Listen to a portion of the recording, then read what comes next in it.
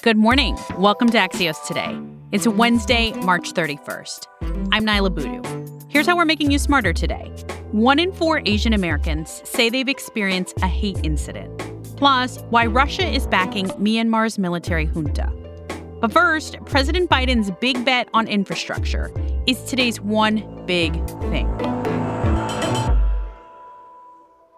President Biden is in Pittsburgh today to announce details of a massive new $2 trillion jobs and infrastructure package. And it's just the first phase. Axios' White House reporter Hans Nichols is here to answer, will this be President Biden's New Deal? Hey, Hans, I was reading through this. So this isn't just roads and bridges, but clean water infrastructure, digital infrastructure, pushing forward green jobs. What else should we know about what's in this? Oh, there's so much in here. They do slide in some what they call human infrastructure, and this is the so-called caregiving economy. And there's about $400 billion in there for that, so access for affordable homes or community-based care for aging relatives. So this isn't all traditional sort of bridges, roads, ports. There's some stuff in here that will be appealing to progressives as well. How do they want to pay for this? They're going to do tax hikes. They're going to go after corporations. This has always been part of Biden's plan, raise money from corporations. The most generous way you can sort of score, and that's just a fancy way to say estimate how much this is going to cost or how much they'll raise, is about $1.5 trillion over 10 years. What the White House has done is they said, actually, let's just pretend those taxes go on for 15 years. And so in 15 years, we get to the magical number of $2 trillion. And presto, it matches what we want to spend on infrastructure over 8 years. I suspect there'll be some criticism on that, right? Because most budgets are over 10 years, not 15. So they're just teasing it out. It's like saying you got a 30-year mortgage. The payments don't seem that big when it's over 30 years. Do you think comparing this to the New Deal is fair, as we're talking about like this years-long project? Yeah, it's totally fair if he passes it, if he gets it through Congress. My conversations with White House officials all week, really for the last 2 months, have been about how this is going to be an opening bid and a negotiation with Congress. So yes, there are a lot of details in here. They've put out a 21-page plan. There'll be a lot of specifics, but in reality, this is just signaling on where they want to go. This is the opening offer of what they want and the opening offer on how they're going to pay for it. And everything after that turns into one big haggling session. Hans Nichols is Axios' White House reporter. Thanks, Hans. Thanks for having me. In 15 seconds, Russia's support of coup leaders in Myanmar. Mom deserves the best, and there's no better place to shop for Mother's Day than Whole Foods Market. They're your destination for unbeatable savings, from premium gifts to show-stopping flowers and irresistible desserts. Start by saving 33% with Prime on all body care and candles. Then get a 15-stem bunch of tulips for just $9.99 each with Prime. Round out Mom's menu with festive rosé, irresistible berry chantilly cake, and more special treats. Come celebrate Mother's Day at Whole Foods Market. Welcome back to Axios Today.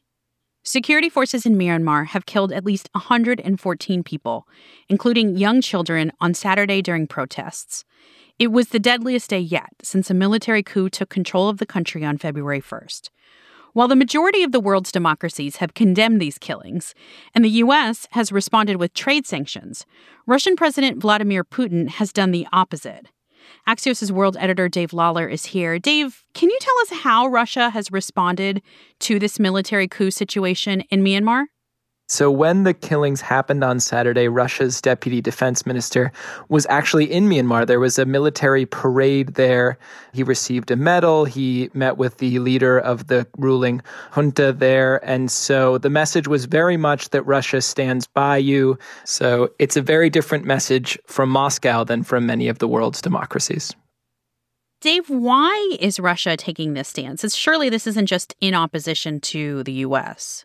So Russia's position for all of these kind of authoritarian governments that are on the ropes is that Russia stands behind you. You know, we'll sell you arms, we'll give you diplomatic cover, including at the UN Security Council, where Russia has a veto. We're going to get some money in return for those deals, and we're also going to get influence in the country. And so we've seen this recently in Venezuela with Nicolas Maduro, in Syria with Bashar al-Assad, and next door to Russia in Belarus with Lukashenko. Axios' world editor, Dave Lawler. Thanks, Dave. Thanks, Nala.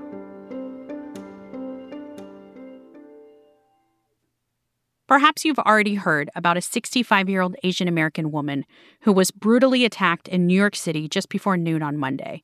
The video is hard to watch, but it's been viewed more than 7 million times. It comes the same time as new data is being released about hate crimes, especially in regard to the Asian American community. It shows 1 out of 4 Asian Americans said they've experienced a hate incident. Sarah Kehaulani-Gu is Axios' executive editor. Sarah, this is a joint project from AAPI Data and SurveyMonkey. What is it telling us? So this survey is one of the first we've seen since the uptick in violence against Asian Americans, and it's showing a clear sense among Asian Americans that 27% of them and 24% of Native Hawaiian Pacific Islanders say they've been a victim of a hate crime, which means they have verbally or physically been abused or experienced property damage because of their race or ethnicity. That compares with just 22% of the national average of folks saying that they've had this similar incident happen to them. But keep in mind, this survey also looked at a wide range of experiences regarding discrimination, with violence or hate crimes on one end and microaggressions on the other. Sarah, both you and I have experienced this personally. I can't tell you how many times in my life someone has asked me, where are you from? And when I say Miami, they say, but where are you really from? How did it feel for you to see this quantified in an actual survey? This is something Asian Americans talk about all the time amongst each other, amongst themselves.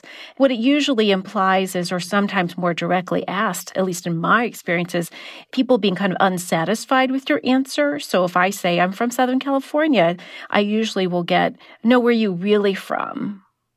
And I think when you're asked that constantly, and then you realize like other people who are white are never really asked that question in an aggressive way, you realize you have this shared experience with other Asian Americans. Doesn't feel great. I have been asked this question all my life, and I think at a certain point you are tired of answering the question because it's like you give an answer and it's not good enough. When you're asked that over and over and over again your whole life, that does leave an impression that you don't belong. Yeah, I think that's right. It's when you add all this up, it's not the one experience or the second experience or the third experience, but the constant experience. I think by and large, I give people a lot of benefit of the doubt, that they're very curious. But I also feel like there's so much people don't understand, and there's so much that people assume about Asian Americans. And for me, I always think it's interesting because if they're asking about my ancestors coming to America, as some I expect are, often I'm like, I'm as Chinese as you are Irish. So does that help? Thanks, Sarah. Sarah Kehaulani-Gu is Axios' executive editor. What we're watching next with this? The White House yesterday also announced multiple actions, including reviving an initiative on the AAPI community, as well as directing the Justice Department in a cross-agency initiative to address anti-Asian violence.